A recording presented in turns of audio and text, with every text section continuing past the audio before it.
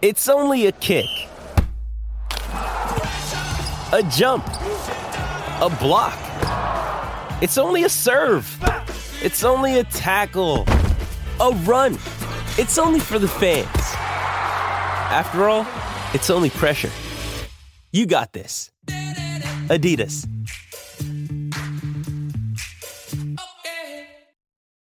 This episode is brought to you by Shopify. Whether you're selling a little or a lot, Shopify helps you do your thing, however you cha-ching. From the launch your online shop stage, all the way to the we just hit 1 million orders stage. No matter what stage you're in, Shopify's there to help you grow. Sign up for a $1 per month trial period at shopify.com/special offer, all lowercase.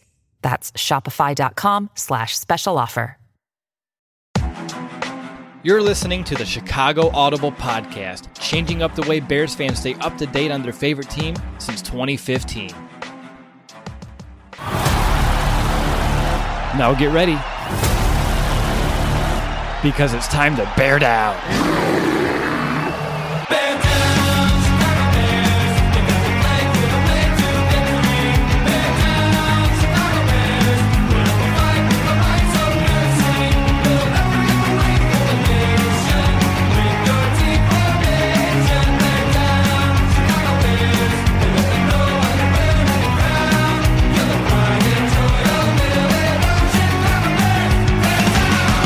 Welcome back, Bears fans, to another episode of the Chicago Audible. We're just a few days away from Halloween, but let's be honest, nothing is more scary than what we saw from our Chicago Bears on Monday night. I'm your host, Will DeWitt. Joined with me is my co-host, Nicholas Moriano. This is our Week 8 Bears preview show, and it's time to take a look at the upcoming matchup against the New Orleans Saints. Nick, let's go ahead, and I just want to know your thoughts. How are you feeling now that we are a few days away from another Bears game, entering the month of November, and of course, honestly, just how you holding up after everything we encountered on Monday night? You know, Will, honestly, it's still the same feelings from Monday night. Obviously, maybe not as heightened as they were right after that game, but there's still a lot of questions about this Bears team. A lot of things to be scary about, given that we are nearing Halloween, the actual day. But I think with this matchup, too, it's just another one where you don't see what the Bears do well. Can they capitalize on what the Saints don't, and vice versa. So it's another matchup that is, well, a scary one, Will. So that's what's frightening for me. That's what should be frightening for Bears fans. But we're going to talk you through it and maybe at the end make you feel a little bit better, but it's going to be hard to do. It's going to be quite the challenge, like you said there, Nick. And as we kind of just march forward here through the show. And no, that's not a pun with the Saints, marching in or anything like that, although I guess it could have been perceived as one. My initial perception of the Saints, as we kind of just talk about it, it's going to be another big test for the Bears. The Saints, they're putting up some serious points. And even though this Bears defense could help limit that, the matter of how much they can and does it even matter with what this Bears offense can or really can't do is going to be the bigger question. That's really the Bears offense's inability to find any sort of rhythm, any sort of points. It's going to really determine how this game goes because the Saints defense, they're average, but average is probably enough to give this Bears offense fits. So just like it has been for the last few weeks, another big test all around. How about you, Nick? What's going to be your initial perception of just the Saints and what kind of week that is in store for us? Yeah, I just think whenever I think of the Saints, I think of a well-coached team with Sean Payton and just the connection and the chemistry that he has with his quarterback, Drew Brees. And you saw what they did last week to the Panthers team, being down some key receivers, but it didn't look like it mattered for a team like that. They always seem like they're prepared for whatever their opponent's going to bring, and the Bears really need to bring everything. And it has to be A-plus quality to get the Saints off their mark. So that's what I think of this Saints team, always prepared and is able to really combat whatever other team's trying to do to, again, take advantage of their weaknesses. But we just talked about it. This Bears team probably isn't capable of doing that. But that's what I think about when I think of the New Orleans Saints. Lovely. And, of course, don't forget what they did to us last year as well. And I know there is a different team for both clubs. Things are different, but we'll talk about how we're feeling in terms of how things will shake out throughout the show. But Nick, are you ready to move forward and look at both? Right now, we'll start with the Bears offense as we kind of talk about our big 3 talking points or so on each side of the ball. Let's do it. All right. By the way, your dad in the chat says that was I think he means creepy show, but also he had a spelling error, and it could have been another word instead of show. So it could have been some creepy S as well, but you never know. So jumping into our Bears offense of discussion here, to begin with the Bears offense, we need to look at what I would call a pretty big concern with some players dealing with injuries. Allen Robinson, he's still in concussion protocol from Monday's game. Cody Whitehair, he's still dealing with a calf injury himself, and there's a real possibility that neither of these players will suit up on Sunday. And we also know, these players are very important. And I know Whitehair hasn't been playing super well himself, but he's better than the counterpart in Sam Mustipher. And it's easy to express how important Allen Robinson is to the vitality of this offense. His 70 targets are the 3rd most. Finally, a bed that senses snoring and automatically responds. Meet the Ergo Smart Base from Tempur-Pedic, our first system that detects snoring, then automatically adjusts by raising the bed. Get your best sleep all night, every night. For a limited time, save up to $500 on select adjustable mattress sets and experience the deep, undisturbed sleep of Tempur-Pedic. Get full offer details at TempurPedic.com. In the NFL, and if he's unable to go, the Saints defense, Nick, I fear they can really have their way against us. So to kind of kick things off, Nick, I'm curious how concerned you are about these injuries, how much it's going to hurt the Bears offense to lose these 2 starters this week, because personally myself, I don't know if we can express it enough just how impactful losing both of these players could be.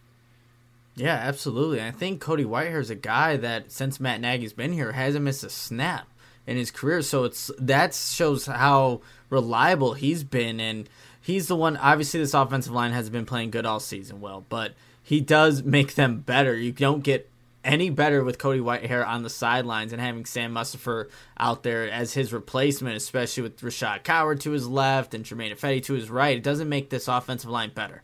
So that's the first thing. And if they do get protection up front for Nick Foles, who's he going to throw to now without Allen Robinson? Yes, Darnell Mooney's been stepping up. Anthony Miller, we can't really rely on Anthony Miller at this point, and that really is a scary thought to not have your 2 probably most reliable guys on offense, which at this point isn't saying too much. Allen Robinson, I would definitely give it his way a little bit more, but this offense looked bad with those guys in. I can't imagine what this offense would look like without them if they both can't go this Sunday. Yeah, I mean, with A-Rob, you hit it. Like, where the heck is that ball going to go? We lost Cohen, who had himself a lot of targets over the past couple of seasons, and he's someone that's a huge part of this offense. Allen Robinson has been getting looked at, doesn't matter who's at center, by far more than anyone else on this offense. And again, Darnell Mooney, there's only so much I think you can ask out of him right now. Anthony Miller, we know the inconsistencies, so where do those targets get divvied up? And if they're gonna go to Demetrius Harris, Nick, I think we got some serious problems at our hands. And with Cody Whitehair perhaps not being able to play, instead you would see Sam Mustipher at center. In my notes, I said he's weak sauce. I think that is a fair assessment. As soon as he got injected into the game, he was, and we've complained about Cody Whitehair allowing internal pressure and getting walked backward. Sam Mustipher made Cody Whitehair look like Whitehair's been playing at a Pro Bowl level. I mean, it was really bad up front. And I know the Bears this week, they've been talking him up about how smart he is and he understands the offense, and that's great. But if he doesn't just have the fundamental strength, the foundational strength to play center in this league, that's going to be another big issue. And then honestly, Nick, the entire interior of the offensive line is just so spooky. I mean, Coward, he has started 20 games at guard now, only a few at left guard, and I can't believe he's already started 20 games. That's a little depressing over the last couple of years for us. Your center's gone. We've already lost James Daniels as well. So a lot of the talent that you're supposed to have is gone. And then you have Germain Ifedi at right guard, who is transitioning still from right tackle to guard. So he's someone that he has a mixture of experience there, but just in general, the lack of experience with the interior of the offensive line, coupled with the average play that you get from these tackles, it's just a recipe really for me, Nick, for a disaster. Yeah, absolutely. And I mean, look, Matt Nagy can't run his offense, even though we've questioned his play calling abilities at this point anyway. But now, given what the offensive line is made up, which is not a good group, to be completely honest, to be blunt, it's not good. It's not good enough to be successful, I think, just in this league. But now Matt Nagy has to find ways to orchestrate some type of rhythm with the guys that he has, and it's a tough job. And I know I criticized him for play calling, but this is still going to be something where any play caller looks at this is like, man, I got myself a challenge this week, but Matt Nagy has to go every week with this and see what he can, just scheme up. He's supposed to have a creative mind, a good play calling, all that good stuff that he came in with, but this is going to be put to the test right now. Yeah, no doubt about it. And that's a perfect segue to our next talking point, because I did want to look at that play calling, because on the post-game show, we were both highly frustrated with what we saw in that game against the Rams, and that's not unique to us. There are plenty of fans and media members alike questioning whether or not Nagy should still be the play caller for this team. And Nick, I know you stayed up late Monday night. You wrote a column stating that it is now time for change, and it's really hard to argue against it. The Bears offense ranks 27th in points per game, 29th in yards per game, 25th in passing yards, 30th on third down, dead last in rushing. No matter how you splice it, it's not working. Something does need to change. Something needs to be done. And it doesn't look like the Bears, who are sitting in the middle of the NFL cap space, aren't really looking to make moves to get anyone else into this team. And it kind of just comes back then to who we currently have and getting the most out of those players, which is something that we thought Matt Nagy should, and he said, and he prides himself at being someone who can do that, but it really hasn't been the case. Nick, early in the week, Nagy, he seemed open to perhaps making a change here, but then even today, he kind of walked that dog backwards a little bit and kind of put the blame elsewhere, saying that after all of his review, he doesn't believe that the play calling that is really holding this offensive back. So for me, Nick, do you still think this is a change that we must or at least will see at some point this season? Honestly, I don't think so, Will. I really don't. Even though that's something that I think is what's needed at this point, because what has been going on for the past 7 weeks hasn't been working. And at what point do you have to say, well, we got to make a change? I would like to see it, but I just think who Matt Nagy is, and I'm not trying to say he's stubborn, but in some ways he is. Like, he kind of just refuted, like, play calling, I don't think that's the issue. Well, it kind of is. Like, let's be completely honest here. You don't run at Aaron Donald on several plays in a row and think that that can't be the issue, which we'll probably get into, Will. But I don't think we do see the change. I honestly don't, unless it's John DeFilippo, who would maybe be second, or Bill Lazor, even Dave Ragone. Those are all guys that have had, I guess, experience. Dave Ragone with the least amount of it. He had it, in a preseason game, I believe, with the Bears. But why not try something? Maybe they can get more out of with what the group that is clearly in front of them right now, because Matt Nagy, it just seems like there's no rhythm on offense. You see what we saw on Monday night with the Rams, the play action, the motion. There seemed to be plays being built up on top of each other. I feel like just Matt Nagy just looks on that sheet, looks at BU, and he says, I'm going to call this play. Ooh, and then I'm going to call this play. And if that one doesn't work, we'll call the third down and 8 play. That's definitely not going to work. So it just seems like there's no rhythm. Why not give someone another opportunity? But to answer your question, I don't think it happens. I feel like my kid who plays Madden does a better job of picking plays that can perhaps work at times. I don't know if Nagy's stuck on Ask Madden mode and he just hits, X twice, and whatever that play is, that's what we're going to go with. But yeah, Nick, like you, I think a lot of people felt the same way, where the rhythm was just so lacking. And I know it's really difficult when you can't run the ball. I understand that when the offensive line is struggling as much as it is, but I think there are creative ways, and I thought we seen it like in the Tampa Bay game, that you can kind of combat that, and it wasn't really there on Monday. And for me, if Nagy struggles this week, you have Tennessee and Minnesota, and Tennessee's another game that's going to be another test, and we'll talk about them next week. Minnesota, even though they're not having a great year and they're seeming like they're looking towards 2021 already, they're an individual rival, and that game will probably be closer than we want it to be too. So then you hit the bye week. So I think if you see a change, you'll see it then. And that's if the offense doesn't get any sort of improvement between now and then. But like you, Nick, if it kind of stays status quo, or maybe it slightly has an uptick or just feels a little bit better. I think it's an easy way for Nagy to kind of maintain that control that he so desperately wants when it comes to play calling. And this week specifically, if Whitehair and A-Rob are out, like we're just talking about, that's such an easy cop-out for him. Like, well, I didn't have my center, I didn't have my starting wide receiver, and we just couldn't execute. I can already see all the coach speak that's going to be coming out of him if they do struggle this week, if those players aren't unable to play. But like you, Nick, I'd be surprised if he finally let go, but I do think it would be in our best interest if he just found it in himself to do so. But he doesn't seem like he's really eager or even super open to it, which to me is disappointing. Yeah, and you know what? To be fair too, we don't know if Bill Lazor, John DeFilippo, or anybody else would do better. But like what we're saying is that why not give it a try? Why not give it at least a try to see? Give those guys an opportunity. But yeah, maybe with the guys up front, the personnel, even with them, doesn't make a difference. But I would like to at least see something from somebody else. It's kind of like when you make a change at quarterback, you hope for that spark. It's like why teams that fire their head coach mid-season sometimes can turn things slightly around for a bit, because that change of air, that freshness, it does a lot of things. It really helps invigorate stagnant teams that are playing poorly, and I think it could help. And again, like Nick Foles, my question was... Finally, a bed that senses snoring and automatically responds. Meet the Ergo Smart Base from Tempur-Pedic, our first system that detects snoring, then automatically adjusts by raising the bed. Get your best sleep all night, every night. For a limited time, save up to $500 on select adjustable mattress sets and experience the deep, undisturbed sleep of Tempur-Pedic. Get full offer details at TempurPedic.com. How big could this spark kind of last?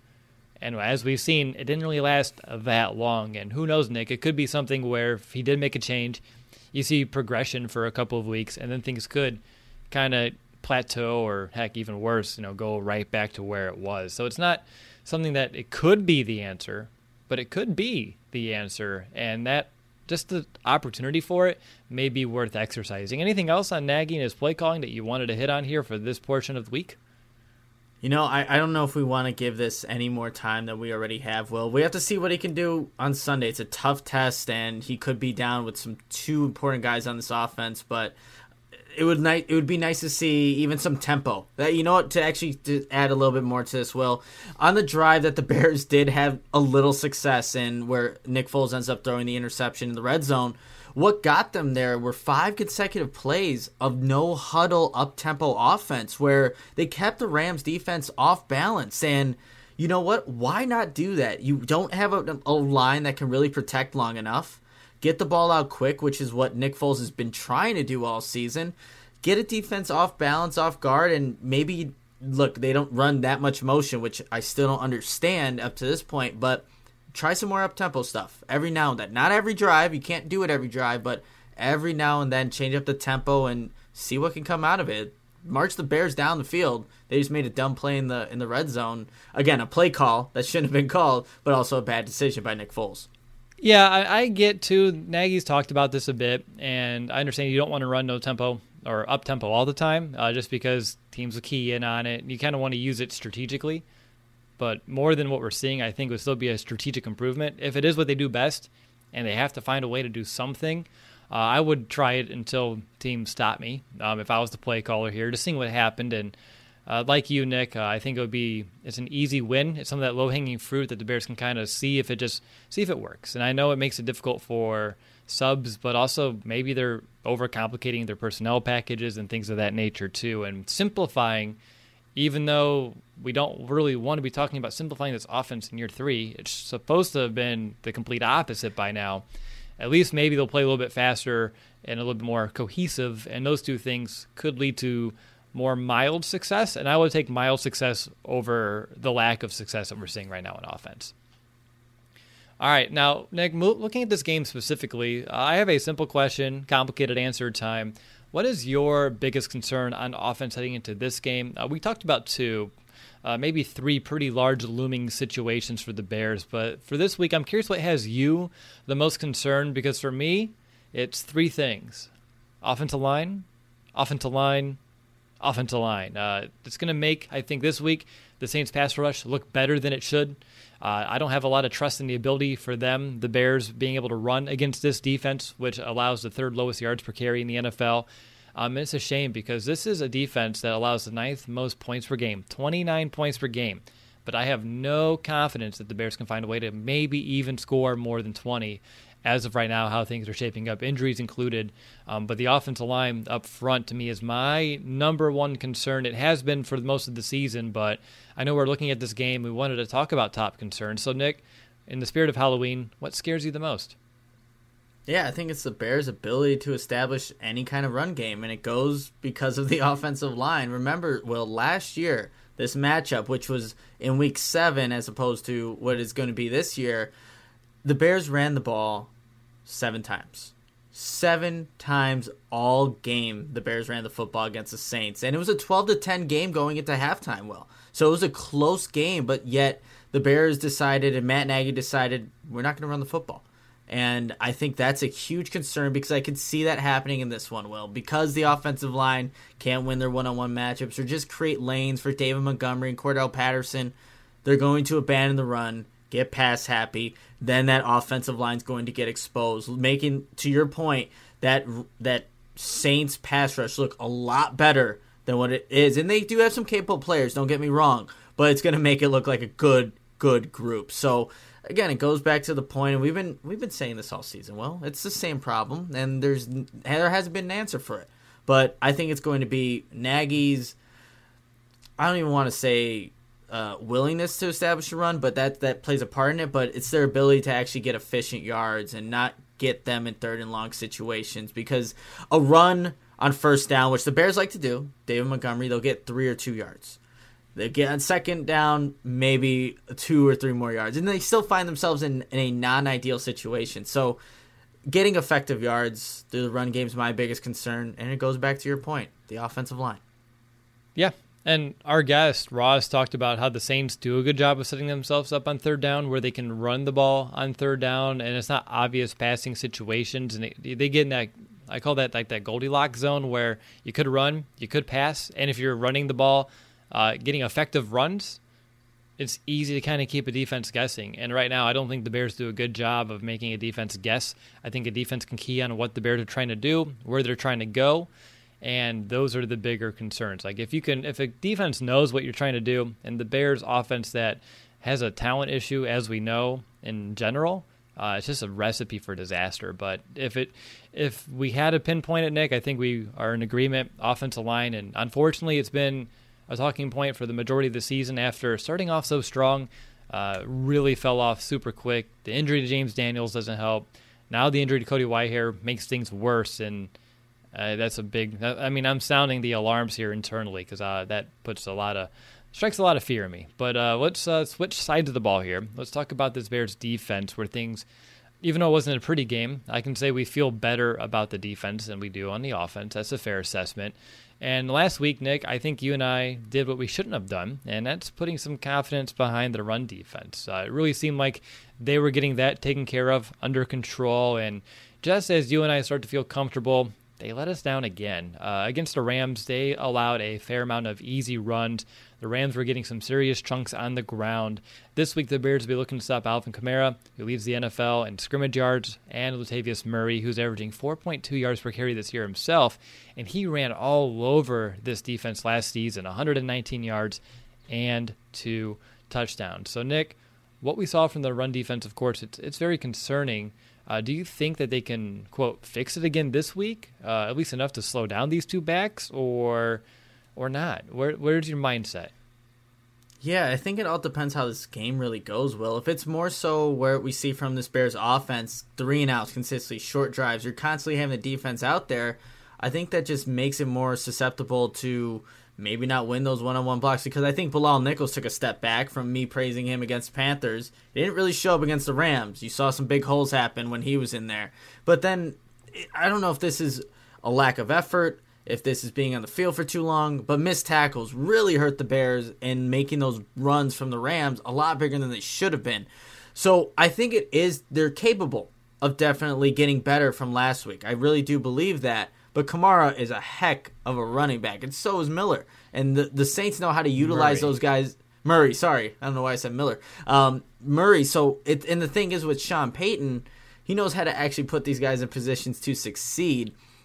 And that's where it scares me, because I think Chuck Pagano is a good defensive coordinator. I do believe that. But is he just going to be outcoached by Sean Payton in that offense? I think that could be something, especially if the offense can't get anything going for the Bears. I just think you're going to see a repeat of what we saw last Monday night, and also last year, what the Saints did to the Bears in that defense.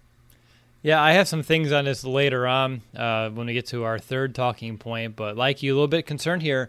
The concerns with Kamara is, his speed. I mean, he can go 0 to 100 in a blink of an eye. If there's a hole in the middle, if he's running between the tackles, he can get right through that hole and 10 yards down the field in a hurry. It doesn't take a lot. It doesn't take a lot of room for him to make some damage against defenses.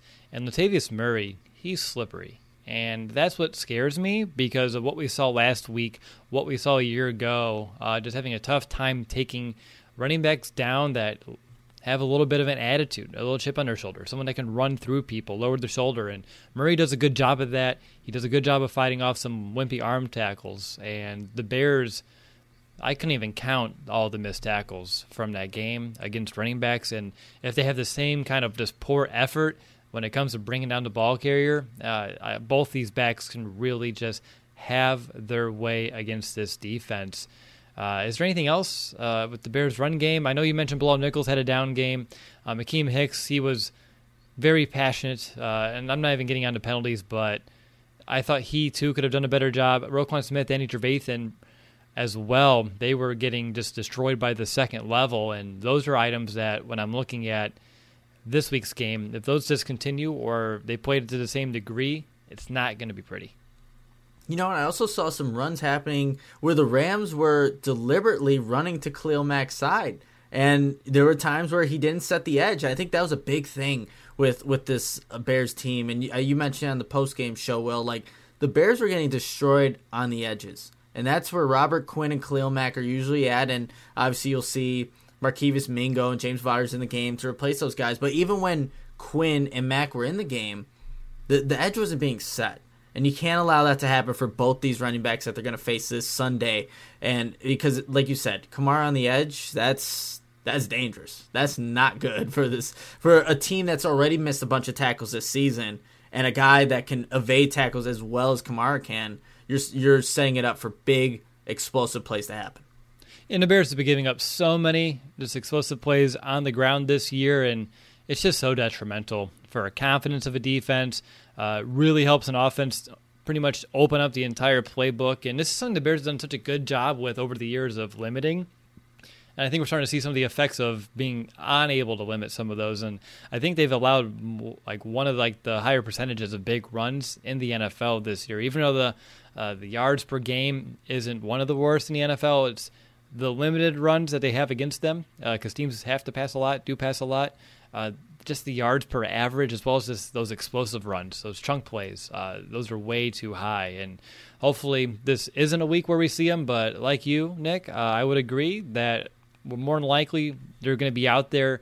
The big question is, how much can the Bears find a way to limit them? And that's what we're going to be kind of keeping our eye on. And really, when we look at the entire defense last week, I think it's easy to say that we need to see a bounce-back game across the board. Guys in all three levels, the defensive line, linebackers, and secondary, they need to be better than they were against the Rams. So when we're looking at this entire unit, Nick, who do you expect to bounce back this week and why?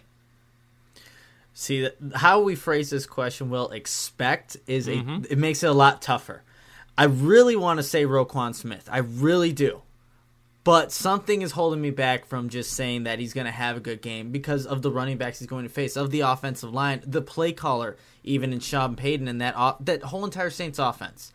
But for the sake of this, I will say Roquan Smith because he needs to play better. And we've been asking for more consistency to see it out of a top 10 draft pick, and yet every single week we can probably point, there's another missed tackle from Roquan. There's another one. At what point are we going to see the consistency in this top 10 pick really come out and just play ball like he was supposed to? He's now taken over the play calling duties for his defense, so he's taken that aspect of being this inside middle linebacker, but now the play needs to come with it. And this would be a huge statement game because, like I said, referring to last year, the Saints made this defense just look like they were off balance. They just didn't know where the ball was going, who had the ball at times, and they were getting chunk plays, and that was with Teddy Bridgewater. So now with Drew Brees at the helm, I want to say Roquan Smith has this bounce-back game. And I'm only saying it because he needs to. For this defense to have success, to stop those two guys in the backfield, he needs to have a bounce-back game. But I'm hesitant to say it, but he needs it. Yeah, he does need it. That's why I have in mind, because you're right, the phrasing was interesting for ours. Who do we expect? I put hoping for Danny Trevathan. He wasn't impactful against the run last week. We need it. You expressed everything with Roquan Smith. The same is for Danny Trevathan. Last week you see him over pursuing. He's not the only one. He wasn't super sound in his run fits. He was getting pushed out of plays, allowing for some cutback lanes. Again, he's not the only guy, but if he's playing at a better degree, that can help limit some of those things as well. And those are items that we can see Danny Trevathan not have to struggle with, and that's why I hope that's the case, because you talked about Kamara. Murray as well, who's that bigger back. You need someone that can, lay the wood a little bit and knock people back. And that's your Danny Trevathan up front. He's the difference maker in that regard. And if you can pop Murray back and, put him on his heels and have him a little bit more hesitant of maybe he doesn't want to lower the shoulder as much, that's helpful. For me, though, who I expect Kyle Fuller to play a little bit better. Last week, targeted 7 times. He allowed 5 catches for 51 yards, including 22 after the catch. I think he'll take care of business this week. Maybe that changes if Michael Thomas plays. I know he did practice today. He did have a heck of a game against us a year ago, but I feel confident still in the Bears' outside corners. And even though Michael Thomas is an elite talent, he could be a little... Does a robot know you like a neighbor? Insurance Corporation will fulfill requests to cover anyone, anything, anytime, anywhere, with most standard algorithm in the order it was received. Please hold. Robots don't know you. We do. At Farm Bureau Financial Services, getting the insurance coverage you need always starts with a conversation. Find a Farm Bureau agent at fbfs.com/protect. It's your future. Let's protect it. Just because he hasn't played all the way since week 1. I doubt if he plays, he's 100%, so that'll help. On top of that, Marquez Callaway, he's been getting a lot of looks in Thomas's kind of void, especially last week Callaway did, and he hasn't practiced yet this week either. So those are things I'm keeping an eye on. But Kyle Fuller, who's been playing at such a high level this year, again, 5 catches, 51 yards allowed. That's not huge numbers given up, but it's a little bit more than we've seen so far, the 5 for 7 allowed. So I think he'll get back on track this week, and that's why I would expect to play a little bit better. Now, Nick, you mentioned this one already. One thing that we saw last week, that's Sean McVay. He came into the game with a plan and executed it well. He kept setting up his offense for future successes with his play calls. He was setting up the next play, and last week Pagano lost the chess match against McVay, and he'll have his work cut out for him this week because Sean Payton, he can do the same. We talked about this with our guest. He and Drew Brees have such a great comfort level together. There's times where Brees can take over as well, and I think this can really pay dividends for New Orleans and hurt this Bears defense. And Nick, we're talking about it before we went live, and unfortunately for Pagano, he needs to almost have a perfect game from his unit in order for the Bears to win, just thanks to the offense's incapability of putting up any amount of points. So really the Bears need to play at an elite level to have a chance to win this game. Can they get back to an elite level on Sunday? It's hard, Will, because you even look at last year's matchup. The Saints didn't have Kamara, and they were still able to have a whole bunch of success. But they did have a healthy Michael Thomas, and it looks like it's going to be the opposite in this game. But given that this defense didn't have much success against Sean McVay with all the motions, the Saints like to do that. They even ran some trick plays last week against the Panthers where Kamara gets the ball, throws it back to Brees. Brees hits a big completion down the field. They're willing and able to do everything. So this Bears defense and Chuck Pagano have to be prepared for a little of what they saw against the Rams last week, which they couldn't, play efficient enough defense there. But then they also have to be they have to know going to this game, we're going to be out there on that football field a lot because our offense most likely isn't going to give us much help. It's such a disadvantage, I think, for this Bears defense. They play great. They have this bend don't break defense, but I just don't know if they could play a almost elite level for 4 quarters. It's tough. So it's going to be tough. It is. What gives me a little bit, I hear Brady, don't I? He's barking. Probably a squirrel. Nice. You got to love the squirrels there. But for me, Nick, I think there's a chance that they can get back to a very high level. Again, can they play it for all 4 quarters? That's the bigger question. I just remember the Colts game, and that was full of just poor effort. Not as much as what we saw against the Rams, but there was still a decent amount of poor offensive effort, and the defense didn't have its best game of the season then in that regard. Still, they didn't allow the Colts to score a ton of points, but as we know, it doesn't take a lot. But then the following week, the whole team came out with a little bit of an attitude, a little bit of a different mindset, dominated the Buccaneers. So I think that they have it in them to rebound defensively. All the issues I think that we saw last week are correctable. The missed tackles, the over pursuits, the bad angles, just being honestly just overpowered when they shouldn't have been. I thought they came out flat yet again. So for me, everything I saw was correctable. It's just a matter of can they do it long enough, and it does depend on the offense, like you mentioned too. A couple things that concern me. One thing that concerns me, I guess, would be Khalil Mack not practicing this week, and then being very mum on his status. Again, he'll probably play. I know he's still dealing with an ankle, but it's just we've seen Khalil Mack now dealing with nagging injuries for the better part of what feels like 3 seasons, and which is unfortunate because we want to see him be healthy, be 100%, and we're not seeing that right now. And if he is hindered and has to be on a pitch count or just not the same player that he is, that can be a big factor in this one as well. And I know for the Saints, 2 of their starting offensive linemen are dealing with injuries. Left tackle Armstead as well as their guard Nick Easton, limited this week in practice, and perhaps that could bode well in the Bears' favor. But do I think it's possible? Yes. Do I think it's likely? More than likely not, but it's somewhere in that middle ground. Again, they can hold the Saints on 3rd down. They can hold them to 17 points, and that still may not be enough, which I wouldn't discredit the defense for, and it's more of an indictment on the Bears' offense, but I think they can play well enough on Sunday to win this game. Anything else on the Bears' D before we move on to special teams?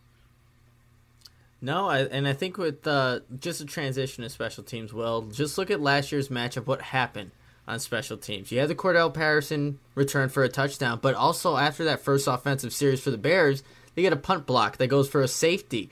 You have Harris for the Saints, who's getting big returns in the punt return game. So I think special teams, more than any game this season, will play a factor, a larger factor than it has in the previous games. Not that like Cairo Santos hasn't hit big field goals or things like that, but I think special teams in this one, how the Bears can adapt. Really, you can't have what you did last year in terms of almost getting a couple punts blocked. One was for a safety, and another one was tipped.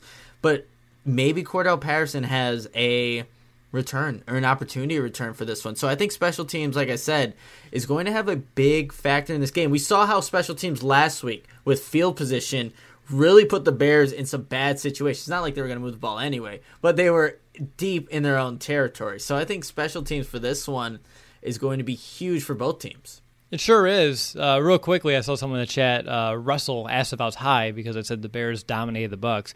Defensively, you held them to 1 touchdown with Tom Brady, a lot of offensive weapons. I thought the Bears defense did very well in that game with a Buccaneers offense that was scoring a lot of points. They have scored more points since that game, and I think that's a testament to that Bears defense. So that's what I was talking about there. On top of that, going back to the special teams, like you, Nick, it's important. Unfortunately, we're going to have, looks like Ted Ginn Jr. back there returning punts at least for another week. They have confidence in him. Don't know where they're finding that confidence, but they're having confidence in him. They did sign a returner, though, Dwayne Harris. He does average 10 yards per punt return in his career. They signed him to the practice squad. I'm sure with COVID and all the protocols in place, it just will take time to kind of get him over to the active roster. If that is the plan, it better be the plan. If you're making a move and you have someone where that's their specialty and they can actually help you gain yards before your offense that needs every yard and every chance of getting yards before they step on the field out there, So hopefully that happens. Were you at least mildly excited when you saw that news break, Nick? Anybody to replace Teddy Kent Jr. would get me excited at this point. Well, we've seen enough. And the thing is, going back, like Matt Nagy kind of defending, or in a way just saying that he's okay with it, he said that he could have caught 2 punts that he didn't. And that was the only criticism of it. Maybe he's just not saying what he really wants to say. That could be a possibility. But we can all see that he doesn't want to be back there. It's evident. It's clear as day that Ted Ginn Jr. wants nothing with returning punts. His teammates can see that. The world, whoever was watching on Monday night, could see that. You need someone back there. So when they brought in Dwayne Harris to potentially take that spot, I was smiling a little bit. But it looks like we'll have to wait at least another week for right. COVID. Yeah, we'll see how it all pans out. But that would be some much needed help for the Bears' third phase. So. Anything else on special teams this week that you want to discuss? To me, there's really nothing pressing. I know weather may be an interesting factor with wind. It looks like it's supposed to be pretty darn windy, like 25 miles per hour on Sunday. Kind of cold, like high 30s, low 40s. Not that I think it's going to be the end-all, be-all, but, I mean, anytime you're in Soldier Field with some wind, and if the Bears' offense can't put up points in the end zone, and you have to rely on a kicker, you never know. We'll see what Cairo Santos can do. I mean, if he has a good game in these weather conditions, I think he's all now but solidified his role as the kicker. We haven't even heard about Eddie Pinheiro. I don't think any questions were even asked of him this week, so that's how you know. But it would be reassuring to see him go out there and kick field goals. If the Bears get in position, he'll get his chance. Big gifts. But we'll find out here in a few days. Let's move on to our X Factor segment of our show here. So for the X Factors, Nick, offense, I'll begin. I'm going to go with, not a little name. It's a smaller name, though. I'm going to go with Javon Wims. This is if Allen Robinson cannot play, because if Robinson doesn't play, you need to have someone take over the X position, and you're not going to put Anthony Miller there. And it's going to be between Wims and, Mooney. And Mooney, he's going to draw his own attention, and they like him where he's at, too, right now at the Z, and I don't think you kind of move his role on offense whatsoever. And if Mooney's out there, he's going to draw a lot of attention, being that deep threat. His name's been getting some buzz around the league. So now you look at Anthony Miller. It's so inconsistent. I don't know. He can be an X factor in his own right as well, but you need that big body guy. You need someone to help take some of that pressure and kind of help. The offense has been running through that X position probably too much, but it has been right now. And Wims, looking at his game a year ago against the Saints, he did have a touchdown grab against them, so that may be helpful. And out of Wims' 4 catches this season, again, only 4 catches, 3 of them have gone for first downs. And the Saints' vulnerability on their defense is the secondary. Like I said, I think we do need an X. Marshawn Lattimore, he's been pretty bad this year. He could be a good matchup if Wims is squared away against him. Janoris Jenkins would be a tougher matchup for Javon, but regardless, I don't really see a way that this offense can succeed if it's just Mooney and Miller as the primary targets at wide receiver. You do need a third option, and that's going to have to be Wims if A-Rob can't go. And if he can step up, I think that would give this offense a huge boost, because if not, and they're forced to throw to the other two too much, that's not going to help our cause. And really the expectation for me would be eyes would be on Mooney, eyes would be on Miller, and they're looking just stopping Jimmy Graham. And I think if you give them just those 3 guys to hunker down and take down, they can do it.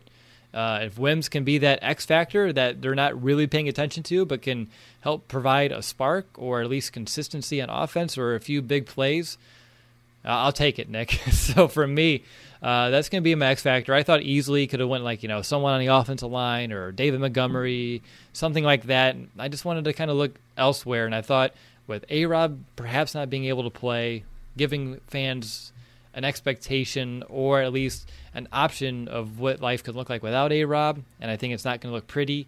But Javon Wims, someone that fans do like, if he can find a way to have some sort of impact, I think that'd be huge for the Bears' offensive chances. Yeah, it would be, and everybody on this team needs to really step up at this point because they need all the help they can get. But I wanted to go with a guy that we have talked about, but he's been very inconsistent. You mentioned him, Will. He is Anthony Miller. I think he will be the X factor, or should be an X factor, because of the matchup that he's most likely going to be seeing on the opposite side of him, and that's going to be C.J. Gardner-Johnson, number 22 for the Saints. Played a lot of that nickel corner position, even though he's listed as a safety there. But just watching last week what the Panthers were able to do, they were able to exploit that position a couple of times with the matchup, whether it was Anderson in the slot or DJ Moore in the slot. You saw number 22 trailing. Now, it's a whole other story whether or not this offensive line can give Nick Foles enough time for him to hit Anthony Miller, because I do think he does still create good separation. He does. Whether or not he catches the football, and we saw an incredible catch last week against Ram, one hand. But sometimes when he uses both, it just doesn't work out for him. So I think this could be an opportunity for him if Allen Robinson cannot go. Can Anthony Miller step up? We've seen Darnell Mooney step up. We have seen that, and he's a rookie. But can Anthony Miller, third-year player now, who goes with these ups and downs throughout a season, create some kind of consistency when the offense desperately needs it? You need to win those one-on-one matchups quick. I like Anthony Miller for that. For when you have an offensive line that can't block for a long time, I want someone that can get open, create space, and present himself to the quarterback. Anthony Miller can do that. Now, like I said, there's a lot of factors to him getting the ball and when the ball gets thrown to him, whether or not he'll catch it.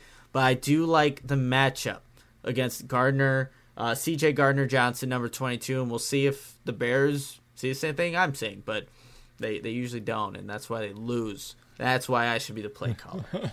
There you go. Hey, there you go. Just putting yourself out there for the job. You don't want it?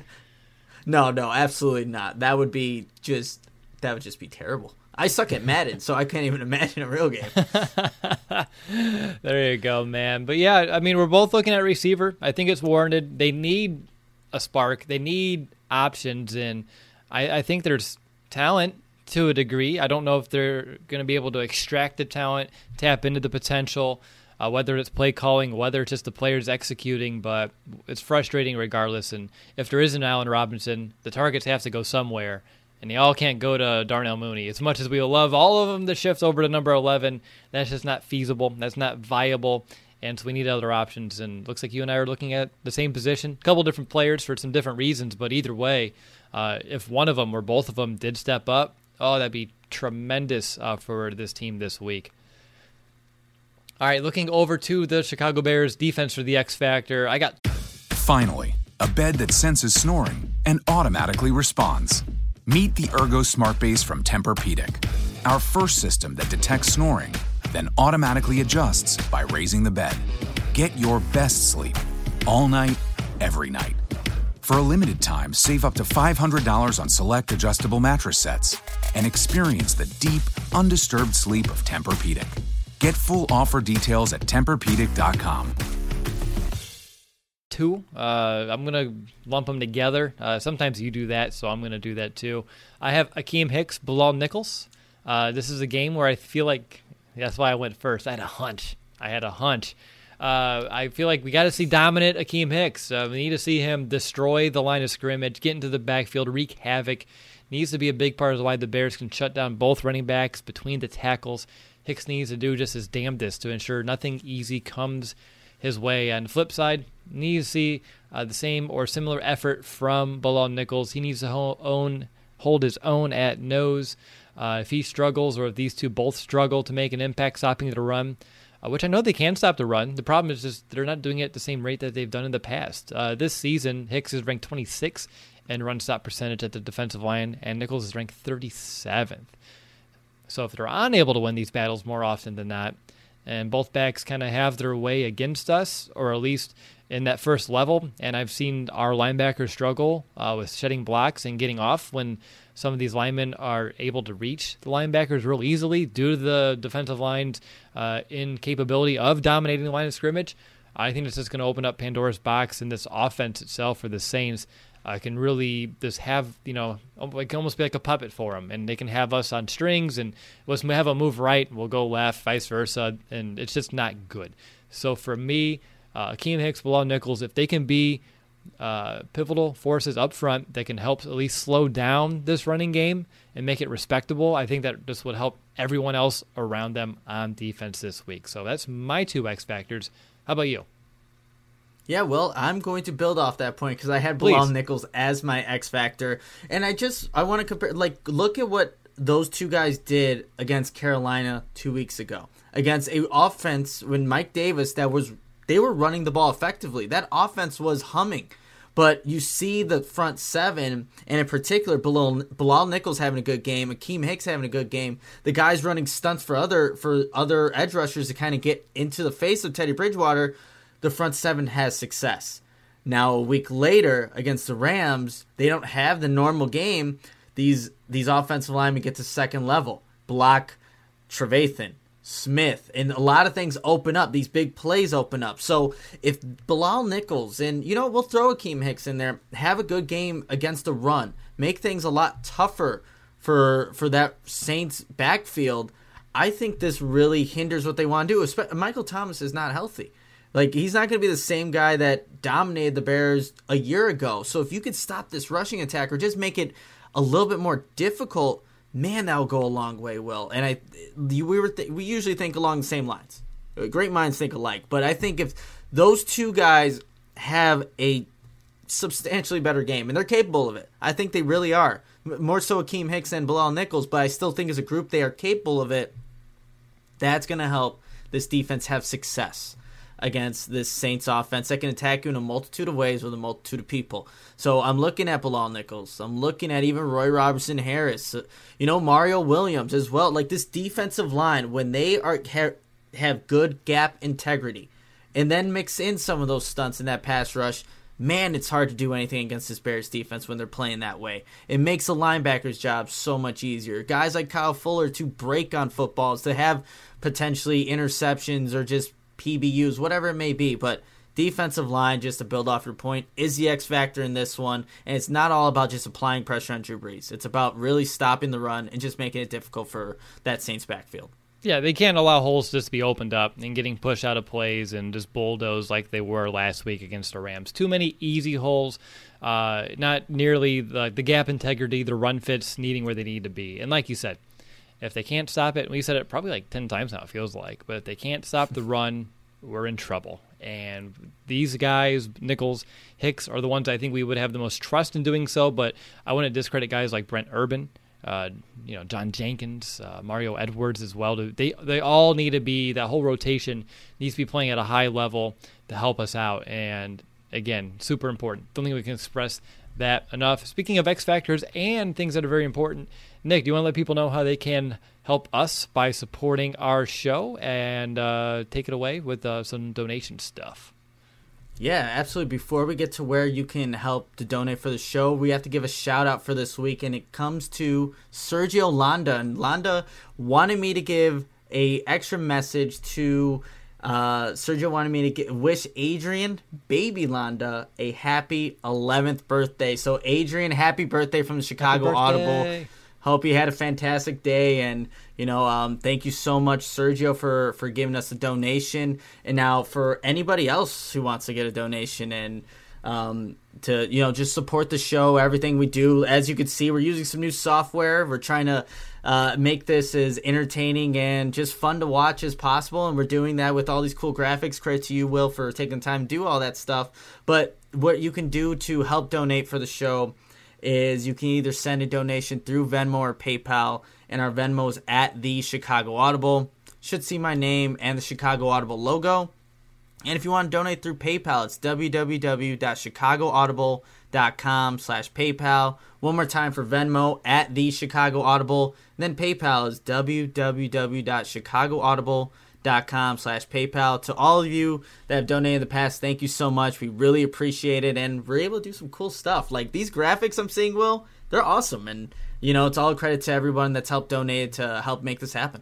Yeah, and our graphic designer, Jordan Graham, shout out to him for helping us look snazzy here on the live stream. And we have some more things coming. You have a green screen coming tomorrow, Nick, and that was made possible by our donations, and we're going to be toying around with some new things with it and seeing what we can do, and excited to see where this takes us. So thank you, everyone, throughout the entirety of our donations, as we've been asking for those over the last few months, and looking forward to seeing who is looking to help us out as we kind of take our next steps here in our future for our live stream, for our podcast, and seeing how we can continue to up our game. All right, Nick, let's get back to business here, and let's look at our back-breaking matchups. I have offense this week. You have offense this week. I have defense this week. So do you want to defer, or do you want to go ahead and take it? Usually we do offense first, but I figure I'll give you the option here. No, I'll take it first, Will, and I think I would be wrong to not say someone on the offensive line versus whoever it is really on the Saints. And we'll just stick with, the right side of the offensive line, and specifically right tackle Bobby Massey against Cameron Jordan. Cameron Jordan hasn't had the best season so far, and just watching some of his film, he's still got it, you guys. Like, it's Cameron Jordan. He's still going to wreak havoc, especially against tackles who are not having a lot of success, like Bobby Massey, having just being a step slow or just missing his strikes on opposing edge rushers. Leonard Floyd last week had himself a revenge game, and it was so hard to watch. It really was, knowing that he was able to just do that against the Bears and against Bobby Massey without really any resistance. So Cameron Jordan, or if they want to put Marcus Davenport, a guy that I liked in the 2018 draft on that side, they'll mix them up. They're not going to always be on that same exact side. Watch it. So really, this can go to left tackle Charles Leno Jr., and I could really say the offensive line for this pivotal back-breaking matchup, but I'll look at Bobby Massey because I thought he really struggled against Leonard Floyd. We know what Leonard Floyd is like. He's got one move. I don't know if he's developed any counter moves since he got to the Rams, but it seemed like it really did work against Bobby Massey, and a guy that's so savvy and just knows how to get to opposing quarterbacks like Cameron Jordan. He's going to take advantage of a guy like that. So if Bobby Massey can't even block for a second, maybe a second and a half, then Nick Foles is not going to have a chance. And if it's anything that looked like what Leonard Floyd did, I don't even know what to do. That's why it's Matt Nagy's problem, and that's why I said I won't be the offensive coordinator, but it would be a serious issue. So Bobby Massey versus Cameron Jordan, have at it. Yeah, I mean, that could be the straw that breaks the camel's back, no doubt about it. Switching over to the Bears defense, I'm going to do Roquan Smith versus Alvin Kamara. I think this one is an obvious one. Kamara's going to get the bulk of the work for the Saints this week, as he has all season. He's averaging over 20 touches per game, and again, he leads the NFL in scrimmage yards. He's going to be the focal point for the Saints. Primarily, it'll be on Roquan to track him down. If we have any of those over pursuits like we saw last week, it's going to lead to some really easy yards on counters, or even allowing wide open cutback lanes, which Kamara has such great vision to find and exploit. With Kamara's speed, it's really going to be detrimental if the Bears can't get a hat on him, and that's going to need to be Roquan. He can easily, like I said, Nick, take it 10 yards in just a blip. Gap integrity will be huge. Not allowing any easy broken tackles, another big one. It's going to hinge on the guys up front, as we mentioned in our X Factor section as well, to kind of keep him clean. Roquan last week against the Rams, I would say he was bullied by the offensive line. They were able to get tackles on him and just kind of seal him out of plays. And we've known Roquan, that's been his weakness since he came out of the draft, is the inability to shed blocks. We've seen it off and on. He's had games where he's done a good job of avoiding them, and there's also games where he has a really difficult time disengaging. And with Kamara and his speed, and they like to get him out along the perimeter as well in the screen game, if they do anything where I think Sean Payton will do, and that is just getting traffic in the way of Roquan Smith, whether it be guys running slants or crossing routes or linemen on screens reaching that second level, just bodies in Roquan's way to slow him down. With Kamara's speed, that's enough. That's enough for him to get the ball in the flat and take it upfield in a hurry and get a good chunk of yards. And we already talked about how important it is to limit some of those chunk plays. So Roquan, who had a very down game, like you mentioned too in the earlier portion of the show, Nick, he just needs to find a way to kind of turn things around, get back to being on point. He needs to be attacking downhill. He needs to be shooting his gaps, gap integrity, getting his right run fit, not going into the wrong gap, quick to the sideline, fighting through the traffic, and shedding off blockers. Again, it's real simple stuff, but it's important. And sometimes it's those fundamentals that when we don't do those, things easily kind of break and fall apart. And at Roquan, he has the big daunting task of trying to slow down the player in the NFL who has the most yards so far. And it's not going to be easy. And I would expect plays to be had for Kamara. And it may be a matter of bending and not breaking. Luckily for Kamara, he's not, at least hasn't been ultra effective in the red zone this season. But still, if he allows the Saints to just sustain drives, it helps them. The Saints have the best third down offense. If they allow that to be Kamara, who's moving the sticks consistently, keeps that Bears defense on the field, keeps them tired, keeps these drives sustained, it's going to be a long afternoon for the Bears. So for me, Roquan Smith, Alvin Kamara, good luck, and we'll see how it goes. Yeah, that's a heck of a matchup. I mean, you didn't see him last year, so it's going to be the first time that Roquan Smith gets to play Alvin Kamara, and man, it's going to be quite the matchup. Hopefully, if we're saying that, then I think, if we see Roquan Smith win a couple of times, Kamara, like, I'll take it back and forth. I just don't want a one-sided Kamara just dominating, and it's going to be again help from his offensive line, things like that. But I will take back and forth, not missed tackles, but just back and forth where each one of these guys are taking a shot at each other or winning the matchup. But if it's one-sided, more so Kamara's, then the Bears are in big trouble. Yeah, no, if Smith gets out of position or if he's unable to track him down, and then it's more on like Eddie Jackson and Gibson to make some of these tackles, and Kamara's averaging 6-7 yards a carry or a touch, that's going to be a big problem for the Bears to find a way to stop and slow down. And last week against the Rams, there was that point where they were allowing over 7 yards a carry. Can't have that happen again against this Saints offense, they're putting up a lot of points. You still have Drew Brees, and it's crazy that he's playing. He doesn't have his best playmakers, but he's doing a lot of shorter passes this year, and that's making it where we're not talking about him, but he's still super ultra important in how he's going to be setting up this offense for success as well. But Nick, it is time to find out who has the edge. I'm actually up first. I have the Bears run offense versus the Saints run defense, and I don't know. I kind of scoffed because Bears dead last in the NFL in yards per game and yards per attempt, 3.8 yards per carry. Saints bring in the NFL's fourth best defense in terms of stopping teams on the ground. They're only allowing teams to 3.5 yards per touch and less than 90 yards per game on the ground. We already talked about Whitehair's availability is in question. Both levels of the Saints front seven does a pretty good job of playing downhill and attacking. Cameron Jordan, Nick, you talked about him. He does lead the NFL with run stops from edge defenders. So even though he's not the same impactful pass rusher as he usually is, he's still a pretty dominant run defender right now. Their nickel corner, Gardner Johnson. Again, I know they play him around, but I'm just looking at him right now.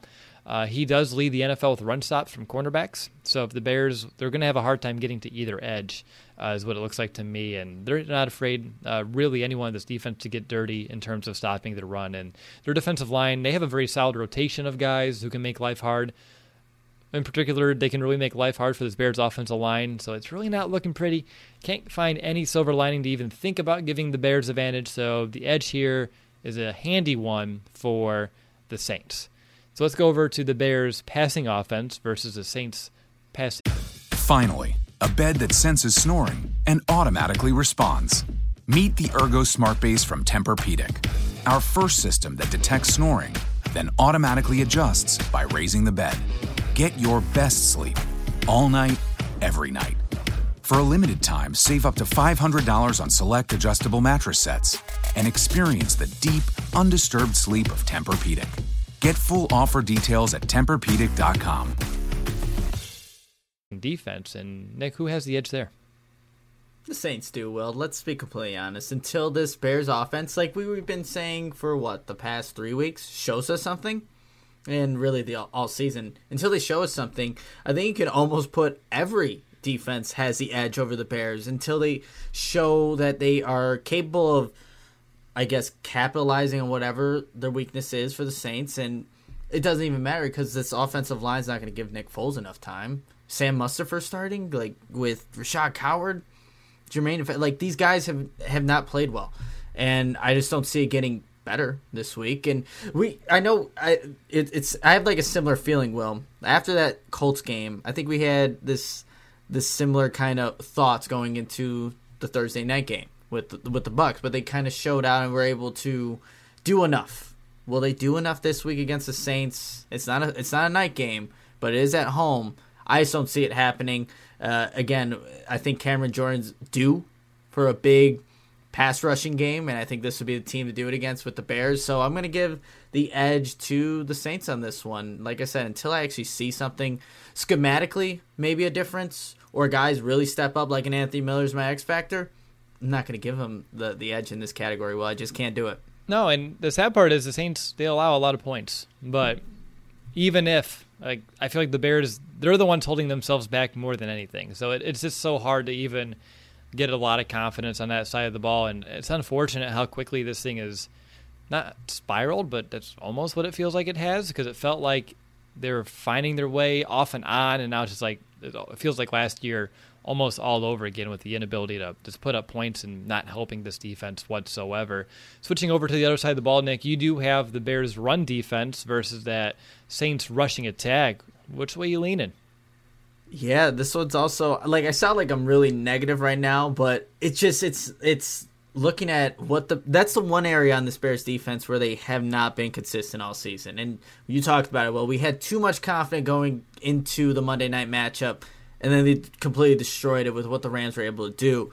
The Saints do a lot of good stuff on offense in terms of motion, misdirection, and having two capable running backs that can do this. And the Rams had a couple of guys that you can put back there in the backfield. Well, so do the Saints. And they even have similar but also different running styles. So looking at this matchup, like, we want to see Bilal Nichols and Akeem Hicks have really stout, strong games. But I think at the end of this, and I guess it depends how you see what the edge is, but I think at the end of the day, you're going to look at the stat sheet and be like, okay, Kamara and Davis Murray, they had themselves a day. So I'm going to give it to them in this aspect. Not to say that the whole defense will do bad, but I just think at the end of the day, the Saints will have a good number of yards on the ground. And I think it really goes back to what the Saints do offensively, which is a little bit of everything. Yeah, it's like a smorgasbord. You get a little bit of everything that they're doing well there, down there in New Orleans. For me, I got the Bears pass defense versus that Saints passing attack, and this one's interesting. Drew Brees, he does lead the NFL in completion percentage. He's taking care of the football. 72% of his passes are completed with only 3 picks thrown this year. He has the 7th highest QBR in the year as well, and I think we all know that this Bears defensive strength is its secondary. They're allowing the lowest completion rate at 57.1. The third fewest yards per pass at 6.6, and the fewest touchdowns, 4 in the entire NFL so far this season. And if you look at the receivers that the Saints have, it's really right now who they don't have. We're unsure of Michael Thomas. Even if he plays, he's not going to be 100%. Emmanuel Sanders, he's still on the COVID list, so I don't think he can play. I don't know, maybe they can get him off the list and he can. It'd be kind of odd. But as of right now, he's not practicing. He's not with the team. Callaway, who was their most heaviest targeted wide receiver last week, he's been out with an injury right now so far. And I do know that Kamara as a receiver, as I mentioned, will pose a problem. I don't expect the Bears pass rush to destroy what the Saints are trying to accomplish on offense. Like we've talked about, Sean Payton will probably find a way to neutralize that pass rush. Quick passes, which they've been doing a lot of. So it's really going to depend on the Bears' ability to tackle, keep the yards after a catch to a minimum, and just be in a position to make plays in the short passing game. Without Michael Thomas, the Bears have the edge talent-wise. Even with them, it's probably fringe leaning towards the Bears right now overall with Eddie Jackson, Kyle Fuller, Jalen Johnson. Coaching-wise, though, I think they have the handy edge. They'll find ways to exploit us. Brees has the third best passer rating when using play action, 120.2 this year, and they don't use it a whole lot. But after looking at what the Rams did, I wouldn't be surprised if they find a way to kind of follow suit, especially if they can get things moving on the ground. Tight end Jared Cook, he's a red zone threat. And I say all this, and I think with that, the Bears still will hold the Saints to some of their lowest numbers through the air. So I'll give the edge to the Bears. And the problem is, and we've mentioned it already, even if they do that, even if they hold the Saints to their lowest marks all year passing the ball, is that going to be enough to win? I don't know. But at least for this specific matchup, I think the Bears can take care of business. And I know the weather, like I said, 39 degrees is the expected temp, 25 miles per hour wind. Drew Brees historically doesn't play super well in the cold games and in some elements, so that may help us. And, of course, some of his limitations at receiver may as well. But so for me, I'll give the slight edge to the Bears here. But again, who knows if that's actually going to be enough. So that's what we had. Was it 3-1? 3-1, Will. And I think that's how it should be, especially how the Bears played last week. Yeah, and again, it's an up and down season, and you try to find yourself somewhere in the middle. I think we're finding that pretty well with the Bears' defense. Offense is very hard to find a middle right now, and I think it would be crazy if we did try to find one as well. But let's move into the final portion of our show here, Nick, and let's begin, like we always do, with our bold prediction. So what's going to be your Bears-Saints bold prediction? Yeah, so, Will, I'm glad you brought up the weather because I was going to do that for my bold prediction. But given that there will be some kind of weather effect at Soldier Field, a 325 game like it was last year, I think this is the perfect opportunity to see a kick return from Cordell Patterson. Maybe if the wind's blowing in the opposite direction, you don't get the kickers actually kicking the ball out of the end zone, what they typically do.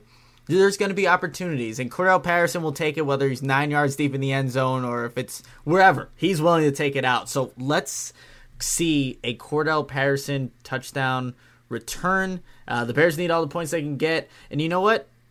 I don't want to say 2, but I really do, Will. They're going to kick it to him once, and the kicker's going to make a mistake and not kick it out of the end zone a second time. We'll go bold. We'll go 2 kickoff returns for touchdowns for Cordell Patterson because why not? You know, I was at the game when Devin Hester did that against the Rams on Monday night, and we're coming off a game that we lost against the Rams on Monday night.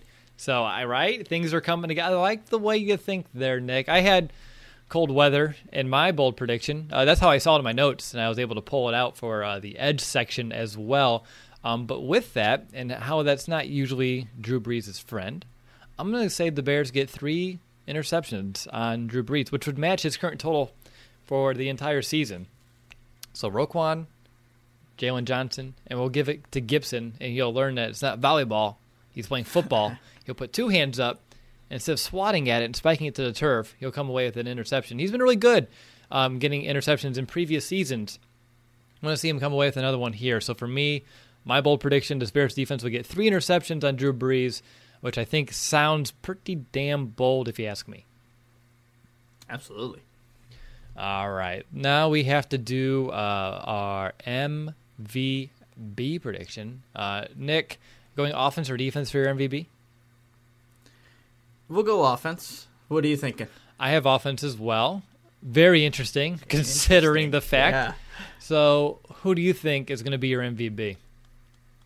I was thinking that Anthony Miller would be the MVP, but it would be in a losing effort where he'll have a big number of yards and it really won't have an impact on the game, but you'll look at this and be like, this could be another building block. This could be the game where Anthony Miller gets going, especially given the matchup with Gardner Johnson in the slot there. So that's what I was envisioning at the end of the day, that the Bears offense doesn't look good, but maybe one particular player, Anthony Miller, will capitalize on the matchup, get some of those, maybe just win a close just matchup in terms of coverage, get open, and then get some yak, which we haven't really seen much out of any of these receivers. So that's what I was thinking. MVP, Anthony Miller, but it's a lot of yards that don't count for anything. But he'll still get the MVP. So you're already tipping your hand for your game pick, I see. Yes. Yeah. Mm-hmm. Spoiler alert. I was like, wait a minute. We haven't done that yet. What do you mean a losing effort? What do you mean? But we'll get there in just a moment. For me, my MVP prediction here, offense as well, Nick. I'm going to go with Jimmy Graham. Former team. A little extra maybe revenge or motivation, perhaps. Again, if A-Rob's out, perhaps he gets a bigger share of the load. Linebacker Demario Davis for the Saints has been atrocious all year in coverage, allowing a passer rating over like 120. The Saints this season have allowed 6 touchdowns to tight ends, which is the most in the NFL. So for my stat line, I'm going to say Jimmy Graham catches 5 balls, 50 yards, a touchdown, and 4 first downs gained. So he'll definitely be a factor. And that sounds like that may be enough to be MVP worthy in this kind of a game. So for me, Jimmy Graham is going to be my MVP prediction. And now, Nick, it's time for some game picks. So for our game picks, I want to make sure I forgot to go through and put our record. I'm pretty sure we're both sitting at 4-3. Yep, that's right. All right, 4-3. So we're both at 4-3. The Bears have us by 1 game right now. So, Nick, I think you kind of tipped your hand a bit, kind of showed your cards. Do you want to just kind of make it official? Where do you see this game going? Yeah, a lot like last year's matchup, and just saying that the Bears are coming off a loss like they did last year. Not as bad, though, but I just see that the Saints have too much for the Bears for offense to really – it'll take advantage of this Bears defense at moments and times, and especially when there's no offense on the other side for the Bears right now. So I have the Saints winning 27-13. I know my bold prediction was 2 kickoff returns. They just extra kick, or the extra point they missed. So Cairo Santos takes a dip down too. Don't know the weather. We're going to blame the weather because why not, Will? So 27-13 Saints, and I really hope I'm wrong. The Bears, not a devastating loss, but a bad loss to the Colts this year. Come out just a new team against the Bucs. Can they come out and be a new team against the Saints and just do enough offensively? That's where I think this game really gets out of hand, Will. The offense can't do anything. The defense is going to give up yards like it did even last Monday night against the Rams, and you're just going to see the score kind of drastically get out of reach. And that's sad to see, but 27-13 Saints. Wouldn't 6-0 be out of reach for an offense that only scored 3 points last week? So it's already done by maybe the end of the first quarter, Will. So Ouch. yes, you're completely right. Ouch. So we're both sitting at 4-3. End of the year, loser has to wear Lions, Packers, Vikings gear, walk around downtown Chicago, take some photos, and just look like a goof out there and be miserable. Yeah, it's not going to be pretty, and it's not going to be me because I'm just going to go opposite of you here just to try to get a game on you here because we've gone the same way every single game. So I'm going to go Bears win 20-17. Why? I think they respond, and I also just want to kind of try to do something a little different and get a game on you. So that's probably the bigger reason as to why. One area that perhaps will help this week, it's going to be for the defense really helping us out, which I think we all know is going to have to be the case. They didn't do this on Monday night. They did do a good job on third down, the Bears did, on defense, and they've done a really good job all season. Second in the NFL on third down. Saints has the best third down offense. But what I've seen so far over my 5 years of covering the Bears right now is when the Bears have a good third down defense, that usually offsets a good third down offense. And what the Bears did a poor job of last week was getting the Rams in third down early. The drives would just go way too far. The Rams would run too many plays before they actually got into a third down. And that's what kind of tilted that field position battle all the way against the Bears, where the Bears are starting inside their own 10, countless times. I think maybe that changes. Maybe we get the Saints into third down a little bit earlier, force them into punts. The Bears have some shorter fields to work with, and maybe with their backs not completely against the wall, that's enough to kind of let things loose a little bit and get things going. So, again, it's not going to be a big win by the Bears if they do. It's going to be by a score. It's probably going to be within 7. It's going to be a gritty kind of a game. I think that the Saints are a beatable team. I think that the Bears can pass on them. A-Rob, if he doesn't play, is going to really hinder that effort. You miss Tariq Cohen, more so without A-Rob. But I think with all the talk about nagging and play calling, he's going to finally, knock on wood, get creative again, use some of that misdirection that we've been looking for in this Bears offense. And like I said at the top of this, I just want to have a game on you. I want to be 5-3, and you're sitting there at 4-4. So I have the Bears winning. Almost said it the other way around, though. The Bears winning 20-17 in a very, very close game. And I think in order to win, you do have to find a way to hold New Orleans into the teens.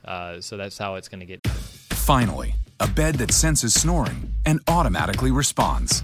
Meet the Ergo Smart Base from Tempur-Pedic, our first system that detects snoring, then automatically adjusts by raising the bed.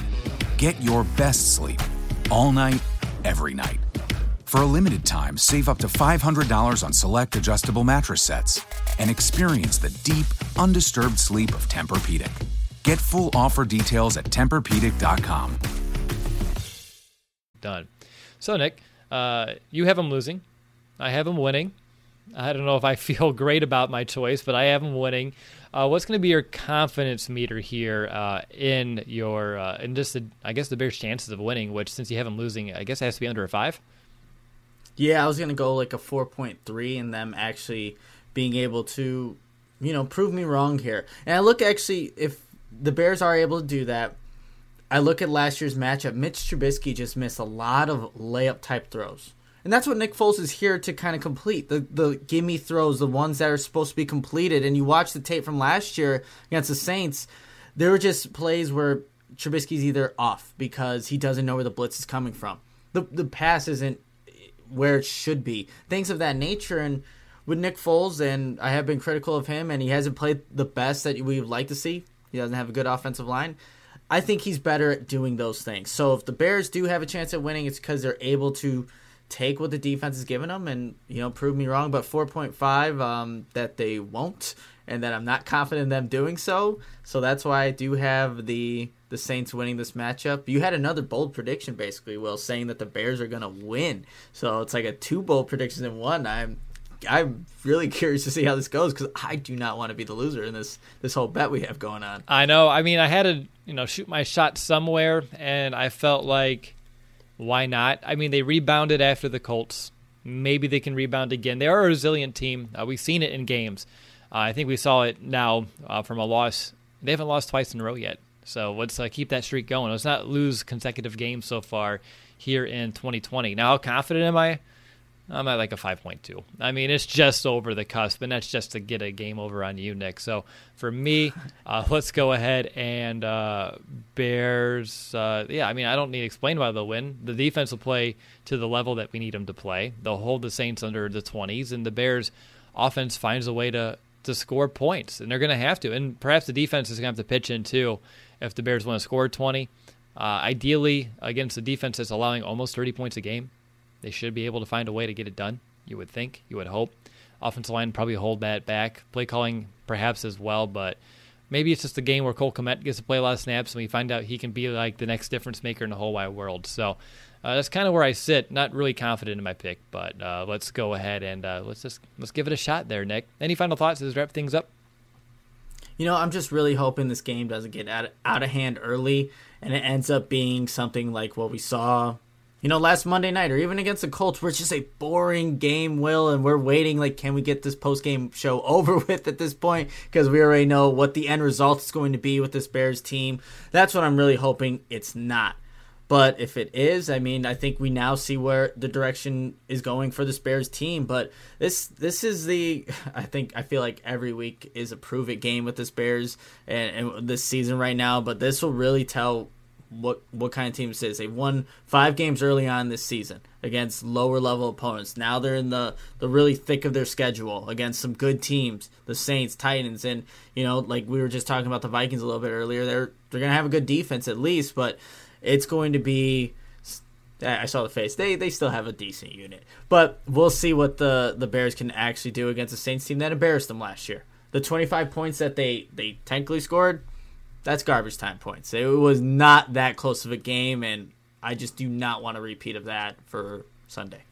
Nobody does, Nick. For me, when I'm looking at it, again, 5-1, drop to 5-2, I lose here, 5-3. Titans easily could be 5-4. I mean, that can change the whole just dynamic and perception of the season and trajectory of it so fast. And me being the Bears fan that I am, I'm hopeful that that's not the type of season that we want to have or going to have.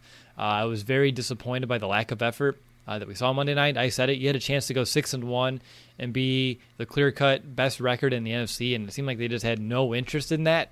And I'm hopeful that that wasn't the case. There was something else that was underneath the surface, and now they don't have any interest of dropping to 5-3 and really falling into that, middle murk of everyone else in the NFC, because it can quickly flip, and you can be, even though they have the extra team, you can flip out of this playoff picture in a hurry, especially with the schedule that the Bears have in front of them. So they need to find a way to beat some of these teams, and beating the Saints would reinstill some confidence in us in moving forward, and that would be, I think they need some of that momentum entering the bye, because I think worst case scenario, you enter that bye with everything feeling like it's falling apart and trying to find a way to salvage it after the fact. So they got to find a way to get it done, and not super confident that they can. I'm hopeful that they will, and that's kind of where I'm going to leave it for now. There's some serious issues on offense.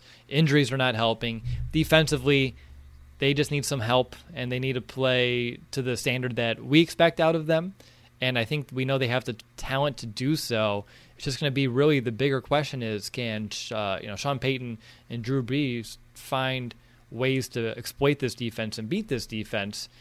And there's a good possibility that that's going to be the case as well. So it's really going to come down to a few things, like every week, right? I guess football. I mean, there's a few factors every week. It just feels like, unlike other weeks where it's like the Bears have an edge here, they should be able to do this, it's so up in the air in terms of like what Chicago Bears team wants to show up this week. And depending on who answers the door, who steps out onto the field on Sunday afternoon, this game can go one way or the other. And I really do believe it's all really a mindset for them and really their inner confidence in themselves. I think they have the talent to do it.